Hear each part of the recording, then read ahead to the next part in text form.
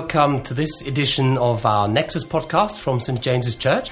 My name is Christoph Lindner, and today we're going to talk about our Love Africa initiative.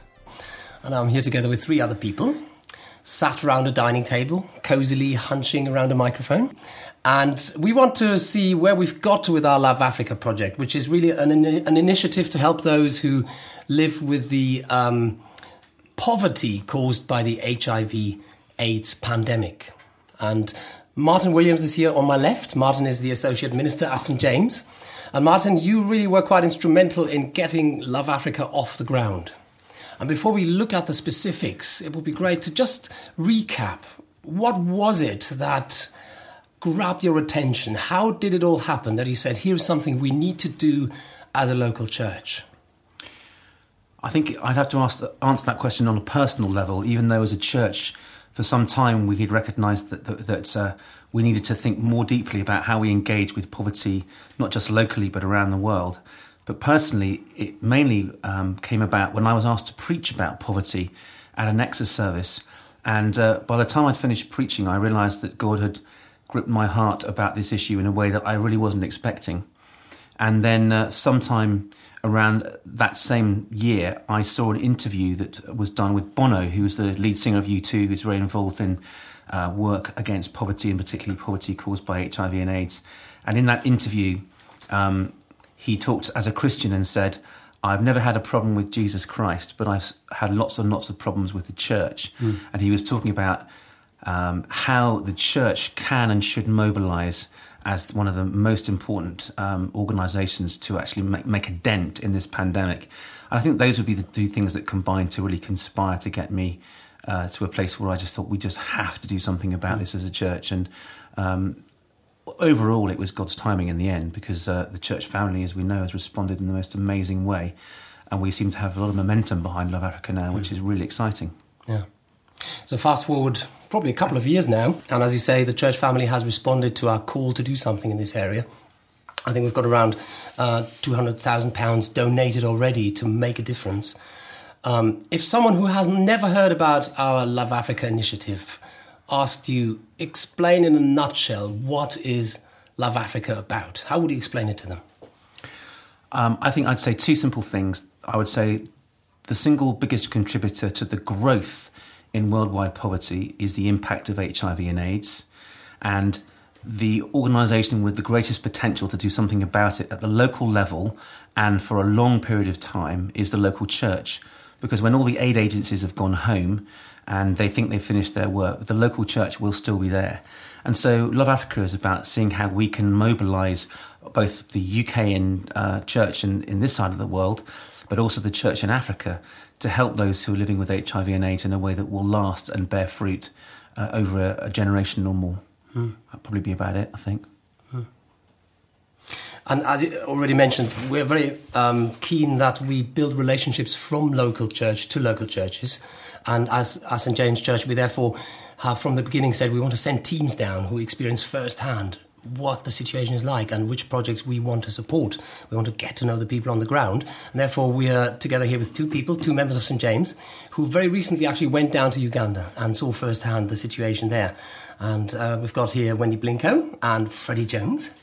And you two went out quite recently, about 3-4 weeks ago, to go down to Uganda with a team of 6 people, I think. And you had about a week to get fully immersed in that situation, to see some projects firsthand. And before we look at any specifics, I would love to ask both of you, Wendy, you first perhaps, coming back, having processed your impressions for about 3 weeks or so, are there one or two things that have stayed with you, things that have left a deep impression with you coming back from Uganda?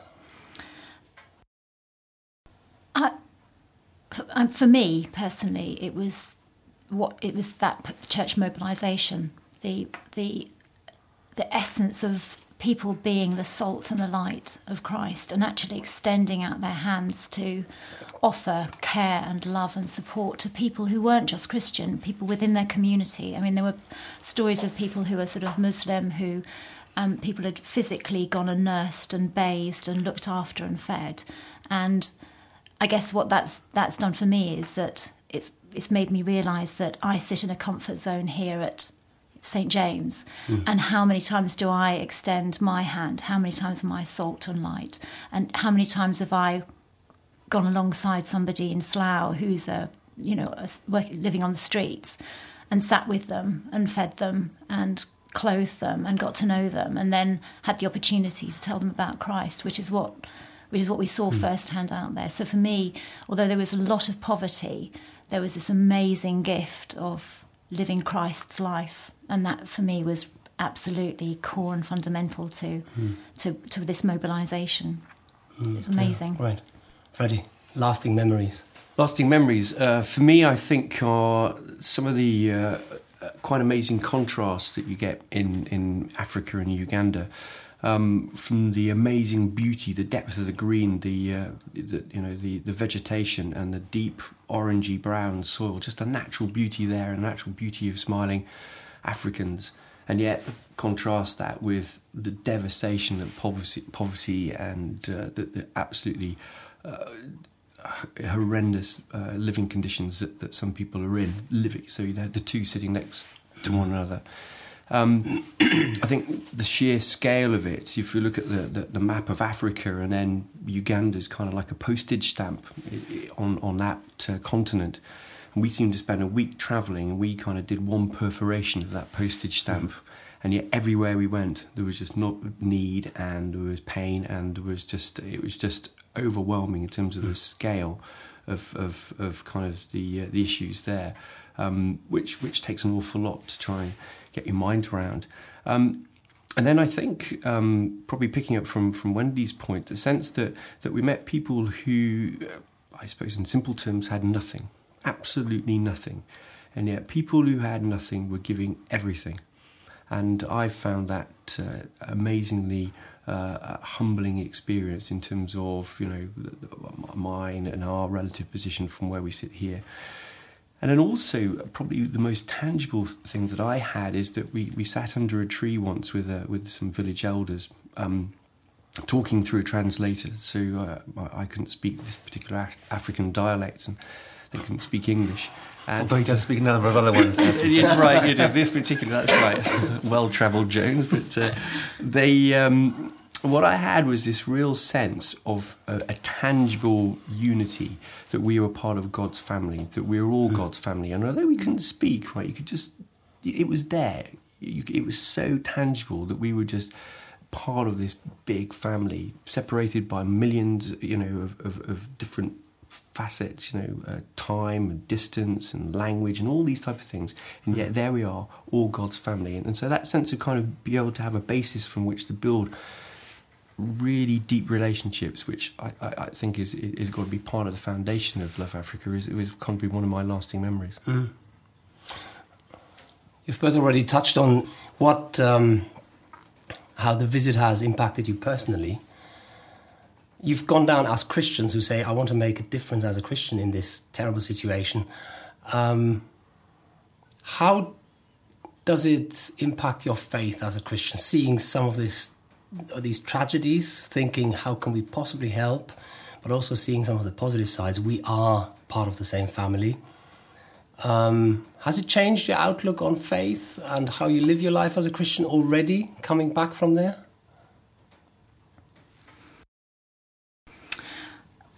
Only that it's been a really big challenge. I mean, it's easy to extend a gesture of love and support and kindness to people that you know and like and are involved with. But I think it's really difficult to sort of, it does make you question your own values and your own really Christian ethos if you have to come out of that comfort zone and think, in this situation, what would I do? I mean, we heard stories of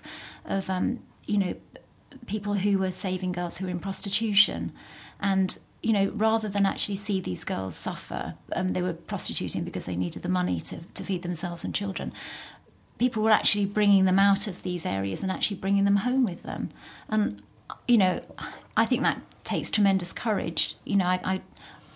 I would probably sort of wonder about, am I doing the right thing, and is it going to be the right thing with my family? and there was no question of that. It was, these people need support and help. The only way that we're going to get them out of prostitution is to bring them into our own home and to feed them and clothe them and love them in the same way that if they were a family member. And that's true Christianity. That's, when all's said and done, it's what Christ would have done. He wouldn't have questioned whether it was the right thing to do. He would have done it. And I think that's, for me, the big challenge. It's very easy to say you're a Christian, but actually living it is much more difficult. One of the projects that we're hoping to support over the long haul is this children's home in the place called Kakira, which is on a sugar plantation, and the pastor there, Pastor Nicholas, and his wife, they have hardly any income of their own. They have children of their own. They've also taken in children who they couldn't, for whatever reason, help within the children's home that they have. And they told us that what they do is they tithe what income they have back to the children's home. They then spend extra money that they can find on the needs for the children in the children's home, because they don't even have enough food for the week. And then they pray that God will give them enough money to educate their own children, one of whom is actually working in the children's home. And it was just really quite extraordinary to think, well, all that's from virtually nothing anyway. So the levels of sacrifice, the levels of selflessness and love that were involved in that attitude actually working itself out were just light years away from anything that I could put my hand up to. And it's deeply, deeply challenging, because they are completely reliant on God. And I kept thinking of that phrase. I once heard, I think it was from a refugee that came out of former Yugoslavia, that I didn't know Jesus was all I needed until Jesus was all I had. And we were just, day after day, we were meeting people who were living that out. And it was hugely challenging. And really, even now, day by day, it makes me think about how I live out my faith. And I think one thing I'd add as well is that, picking up some of the aspects of James's talk on Sunday about the parable. That's James Leach, training pastor, talking about that parable where kind of some of the corn grows up and then it's choked by thorns and things like that. And for me, that just really resonates in terms of there's a lot more clarity in terms of decisions that people make in Africa in the projects we saw. It isn't complicated. Because it isn't that complicated because of the circumstances and the way that people approach issues. And I think that one of our tendencies, the thing that I've been challenged on, is how we overcomplicate things, and we get all these thorny issues that just creep in and weave in, and kind of, well, we've got to think about that, and what about this, and what about structure, and what about process, and what about policy, and get on and do it. Just get on and get some of this stuff fixed. And Africa will never be fixed because it's too big a problem, and it's too political, and it's too corrupt and stuff like that. And there's all these obstacles, all these barriers, all these things that are just going to stop us. Right, and these are just all these thorns that are just growing up to kind of cloud the issue. And I think, this is now 3 weeks down, it's a dispassionate, it's not an emotional response to certainly some of the things I saw. I just think to have a less cluttered thinking, to have a lot more clear view in terms of getting on and doing stuff to support people. Because a small amount of money or small initiative, it's more what we think is insignificant, makes a massive difference. Yes. And that's a contribution. Yes. Now, one thing we were quite clear on from early on, this is not the first visit that we've made to Uganda, and we wanted to be very clear that we don't get into any situation where we do what some people would call charity tourism. So you people didn't just go down to get an impression of what's happening there and to be impacted, but I think I'm right in saying you have committed yourself to being part of this Love Africa project and to come back and to continue to be involved with it. Martin, what are we doing? I remember very vividly when Patrick Dixon from Asset UK came to talk to us at St James. He said to us, don't go down the road of charity tourism. Don't spend thousands of pounds to fly down there to take a trip round. Invest the money in the projects on the ground. Now, you've just taken 6 people down in January to see the situation on the ground, but we are clear this is not charity tourism. So what are we doing to make sure this is not just another adventure holiday with a bit of a social component? That's a good question. There's another team going out in March as well, and we should be asking the same question about them. right from the very beginning, our relationship with Tear Fund in the UK and with Asset Uganda, which is their centre of best practice over in Uganda for the whole of East Africa, our approach has been about building relationships. We spoke to a pastor in one of the churches we visited on the Sunday morning when we were in Kampala, and we were talking about what we were thinking of doing and how we were hoping to help people living with HIV and AIDS. And the pastor said, so many people come and look once, then they start throwing money at us, and they think that we're going to be able to cope with that. What we need more than anything is people to walk alongside us, so that we know that they really care, and that the unity and fellowship we have in Christ is a real part of what goes to help people who are living with HIV and AIDS. So the short answer to the question is we went to build relationship, and we went to build relationship across a team of, as you say, 6 people who had a real heart to be part of Love Africa in some way in the future. And I have this abiding memory of Robert Suter, who was also on our team, saying goodbye to a lady called Edith, who was running one of the big projects that we're hoping to support. And we all hugged her to say goodbye. And I've got this amazing picture of Robert holding on to Edith because he didn't want to let go of her, because the impact of meeting her and seeing what she was doing was clearly something that was going to abide in him for a long, long time. And also remember Nigel Young was on our team. And we had this wonderful opportunity to introduce ourselves everywhere we met, with these long introductions they have in Africa with singing and food and all the rest of it. And Nigel used to say, first he used to say, hello, my name is Nigel. That's very easy to say, which of course in Uganda it's very difficult to say. And then he used to say, I'm sitting here and there are another 100 people who would like to be sitting here as well as me, and they're my church family back at home. And he had this real sense of us representing the St. James Church family in this relationship building process, which even after the second visit of meeting some of these people just for the second time, the bonds of love we have with those people is just extraordinary already. And that will be the real heartbeat of the help we give them in the long term. And so it really is all about building relationship. And we can't all go down there. We would all, I would love it for the whole church family to go down there in a huge, great Airbus and go and meet all these amazing people.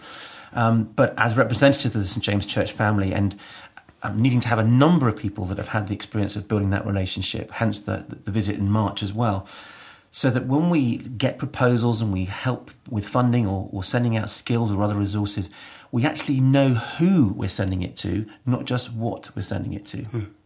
And one thing I'd add to that is that certainly as the week went on, I had a real challenge with, as you described, this kind of charitable tourism. We were getting out of this little bus and seeing these different projects and people in desperate circumstances, and then waving goodbye and getting back into our little bus again, and off we go. And it really weighed very heavily with me as the week progressed. And I talked to David, who's the director of Asset, and I kind of said, look, I've got a real challenge with this. And he said, don't underestimate the significance and the importance that you're making to the folk that you visit, how encouraged they are, the fact that you've driven all the way up a mountain and travelled thousands of miles to see what they do.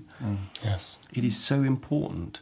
And so that, for me, melted that sense away. And you're right, but, it's not appropriate, and nor it should be for lots and lots and lots of people to go. But at the same time, we shouldn't underestimate it through relationships, just to come alongside somebody, to kind of put your arm around them, just to pray with somebody and just to encourage them in what they're doing. And it, for one particular group of people, it just, it was just evident. They were just so encouraged by us just physically being there.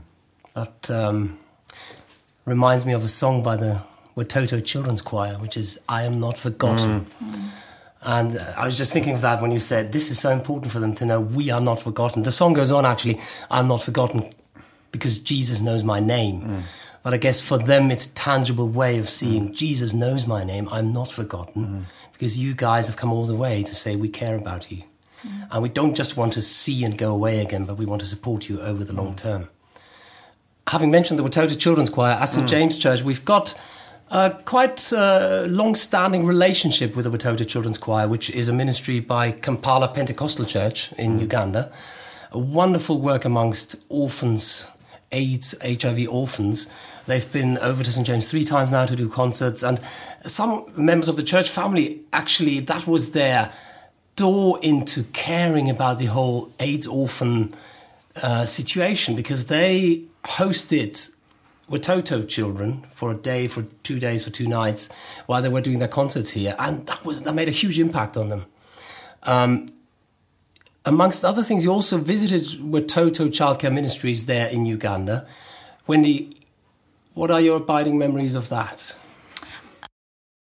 Gorgeous children, actually.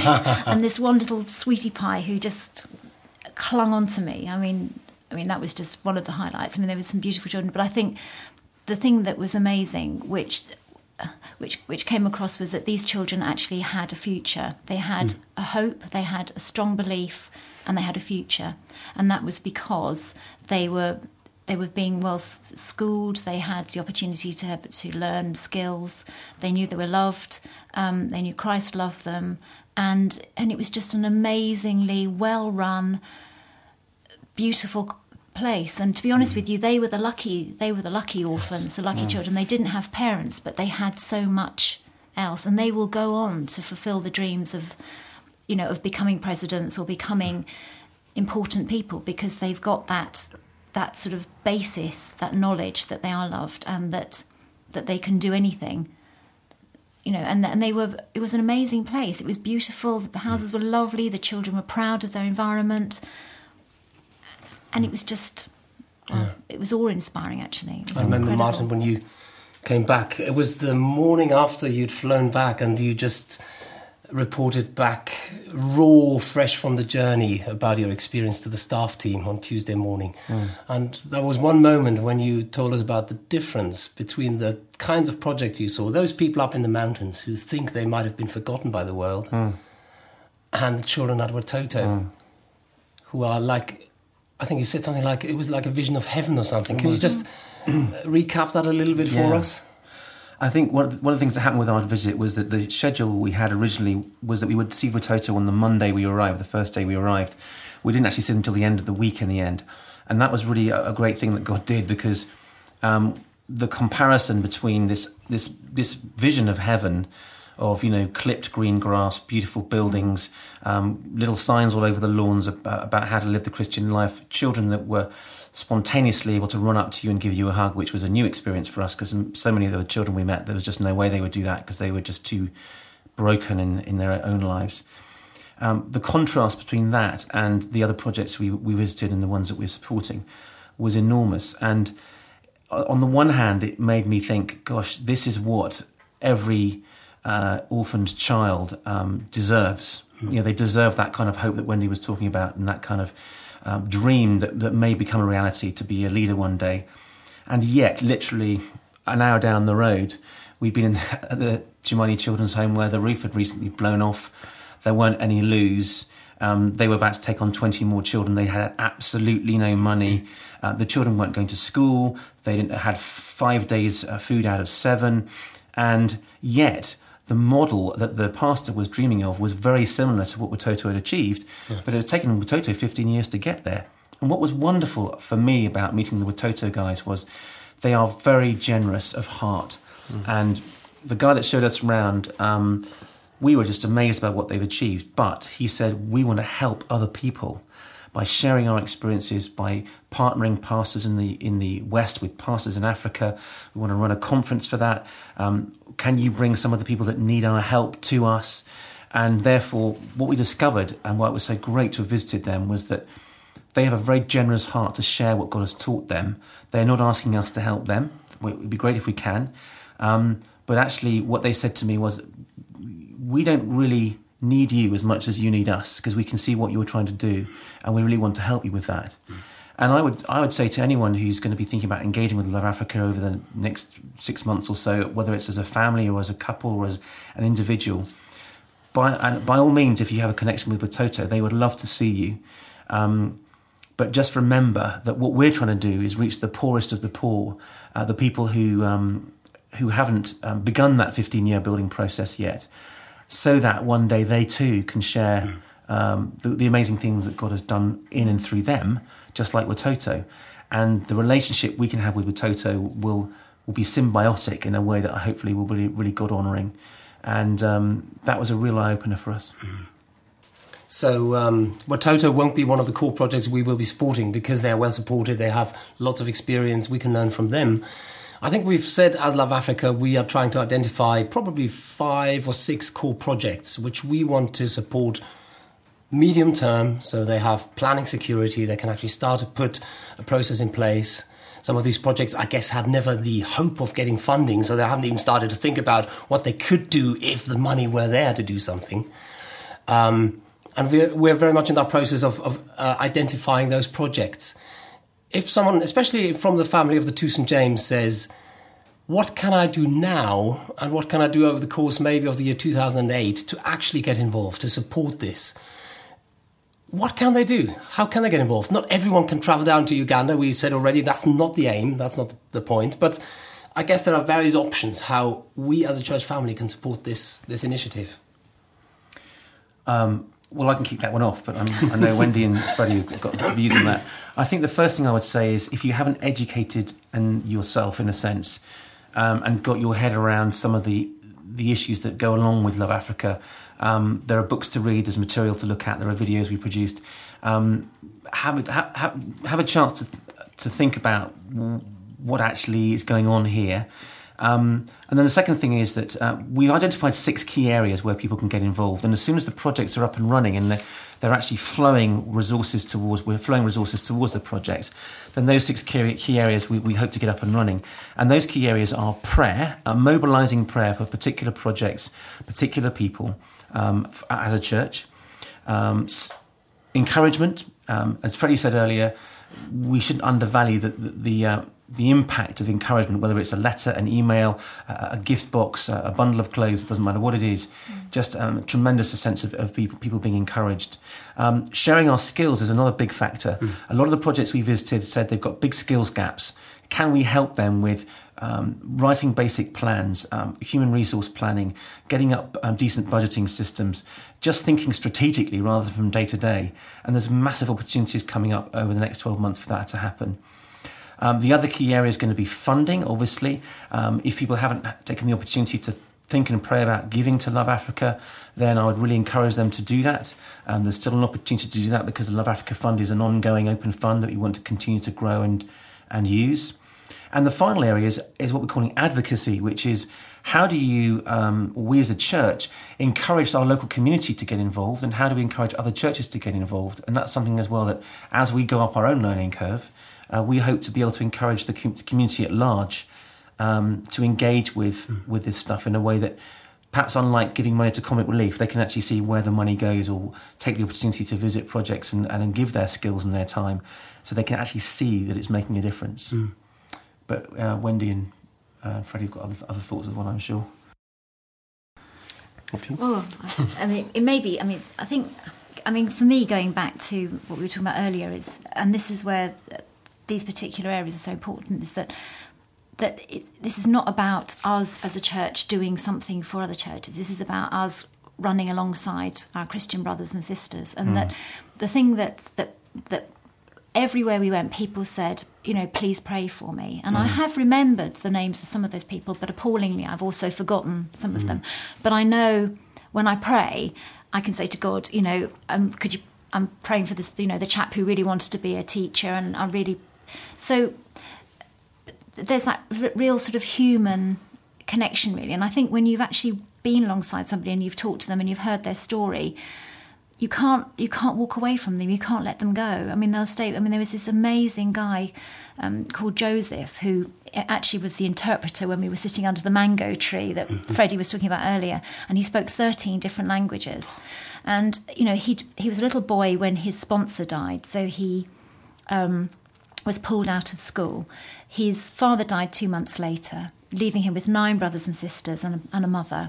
And against amazing odds, he had crept into the back of the churches, listening to some of these lectures that were going on about this church mobilisation, teaching people how they can take responsibility for themselves, that they don't have to rely on other people and aid and charity to decide what they need. It was about looking at your own resources. It was about looking at how you went about doing things, finding the right places to get the support, and then actually mobilising it and doing it, which is why this whole idea of mobilisation is so amazing, because it means it empowers people to actually make their own decisions and choose what it is that they need, not what an outside agency think they need. But the long and the short of it was, he knew when they were talking about resources that he had 4 chickens, and sort of borrowed a cockerel off a friend and then paid him back with 2 chicks because he had no money.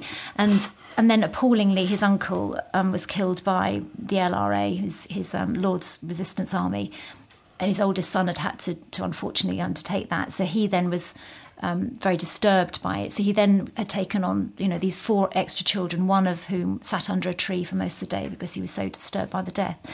And yet, when I spoke to him, I said, where do you see your future? How do you see this sort of going? And he just said, God has provided for me so far, and I know he will continue to provide. And I said, what is it that you know that you need? And he said, well, if I could have an incubator, I could incubate 120 eggs, so I don't have to have my hen sitting on them. And that means that then I'm releasing the chickens to do something else, and I can sell them. And I'd actually really like to have a pair of guinea fowl. And you can't, when you've heard somebody's story, you've heard that his brother, 3 of his brothers were taken by the Liberation Army to be child soldiers, 2 of which were murdered. One, they still don't know where he was. He's still got this amazing belief and trust and faith in God. He still knows that his prayers will be answered. And he just said, will you pray for me? And how can I not? He's a real person. He's with a real story.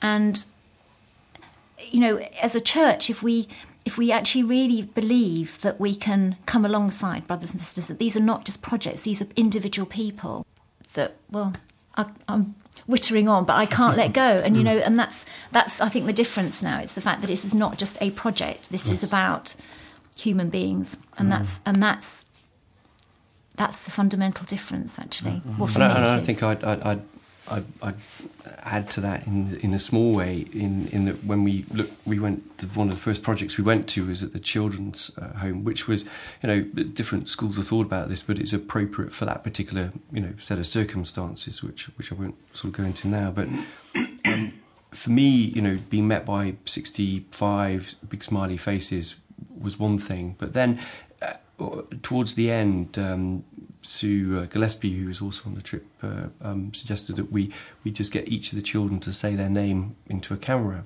so that we can start to kind of build relationships between the children in Promised Land and those children there. And as they came up, one by one, suddenly the kind of lights went on for me, or the curtain was drawn, and this wasn't just about a project anymore. These are people with names and feelings and stories, and that's really where I think for me the kind of journey began, in terms of understanding this is about the strength of relationships that we can build. And what I would say, and I think it is important, that Love Africa is not just a kind of here today, gone tomorrow. This is a long-term marathon, and I think that that's probably the most important thing for me to kind of express. That you think, well, I'm not sure what Love Africa is about, I don't know how to engage with them. Well, just kind of learn. There's lots of materials and there's lots of opportunity to talk to people, and it may be a slow fuse process for some people, but it's a long term, and this is a very long term, and that's how God has given us patience and also the ability to kind of have a bias to action to kind of get on and do stuff. And I think that through that sense of longevity, that it's going to be a long-term project, that's where the real depth of relationships will come, and therefore some of the sea of confusion that may exist in terms of how to get involved, what should I do, which project, and all that sort of stuff, that'll just melt away, because kind of God will drive this. Yeah. And I think that's where the relationships will really be forged. It's a long-term project, Martin, but people who are impatient may ask, what are the next steps? What's happening next? I think we're all impatient, and I often say to people, God was there before we got there, and he'll be there long after we've gone. But somewhere in the midst of all this, we have got an opportunity to serve, as Freddie says, according to his timings. And also, this is Africa. They say to us, you have watches, we have time. And even though the needs we saw were huge, and the levels of gratitude we experienced when we spoke to some of the people and we talked to them about being able to support them were enormous, it is going to take a little bit of time because, as Freddie said, some of these people have never had funding streams before, and they have literally been living hand to mouth, and they've got to go through a major rethink about, well, how do we actually plan when we've never ever planned before? I would say we need to be patient, and we need to just let God lead us into this. He's led us this far, and He'll lead us through it. But in terms of next steps, specifically, we are hoping that by the end of March, at the latest, we will have proposals from 6 different projects. And when we say projects, we mean organisations, that some of whom have a number of projects, but they're relationships that we want to build. And from those proposals, we will then start to be able to allocate funds, and that a lot of that allocation will be on a 3-year basis, as you were saying earlier, so that people can actually plan more than a year in advance. And then once we've made those commitments of funding and that funding starts to move through, then we get with the help of Tier Fund, we'll get the monitoring and evaluation systems in place, which in some cases aren't going to be that complicated. They'll be quite simple. As Freddie says, we're not going to overcomplicate this. If we're going to build a building or help finish a building or clothe some children, we don't need 25-page documents for it. We just need to get on and do it. And once those projects are up and running, and our contribution to those organisations is up and running, and they're a complement to what Tier Fund are already doing or Asset are already doing in the first place, then those 6 key areas of building our Love Africa team at this end can really start to kick into action, because we'll have a focus for prayer, a focus for encouragement, we'll have stories to tell to the local community and the wider church, we'll have specific funding going on, we'll have particular things we want to evaluate. And then once all those balls start rolling, as Freddie says, people will find their place. And both Tier Fund and Asset and the original Love Africa team are very aware that this is a journey for us as a church. It's not a project. It's not even an initiative. It's actually a response to a call from God to say, here we are, send us. What is that going to look like? Well, it'll look very different for different families and different individuals. But if you put your hand up and say, here I am, send me, God will find you a place. It may not be exactly when you want it, but He'll find it. And it will be a life-changing thing. And so I would just encourage us as a church family to be patient, but to be very willing to hold our hands up and see what God will do. Great. As we bring this to a close, maybe to pick up some of the thoughts we've had, this is about real people. This is about brothers and sisters who we want to come alongside. It would be great to wrap up, if I may ask each of you to answer very briefly, to give the St. James members, but also other people who listen to this, a real opportunity to pray for people. And let's just start maybe by each one of you to say one name, briefly say who they are. And we can take those 3 names away and can say, we're going to pray for these people. A name that stands out for you and that you are praying for and that we could join in our prayers with. Martin and I went to see a project, and I saw a lady called Jennifer who was dying of HIV, and I'm not sure if she's still alive now. So I'd want to pray for her and her 4 children who stood next to her bed as we prayed for her there in Uganda. Thank you. I would love people to pray for a woman called Marie, who's married to Pastor Nicholas, who runs the Chumani Children's Home. We met her for the first time. We went out this time. She's an extraordinary woman. She's amazing.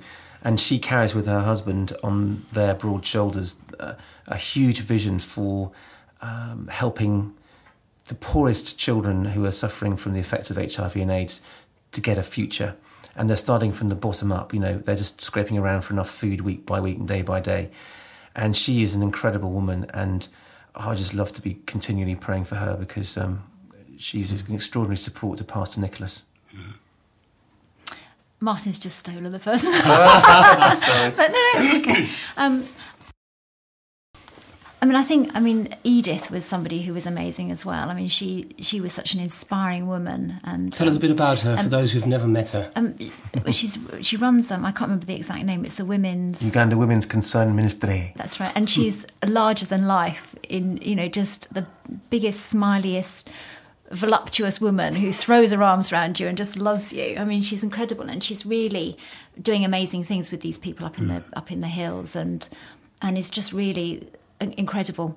She's just so inspirational.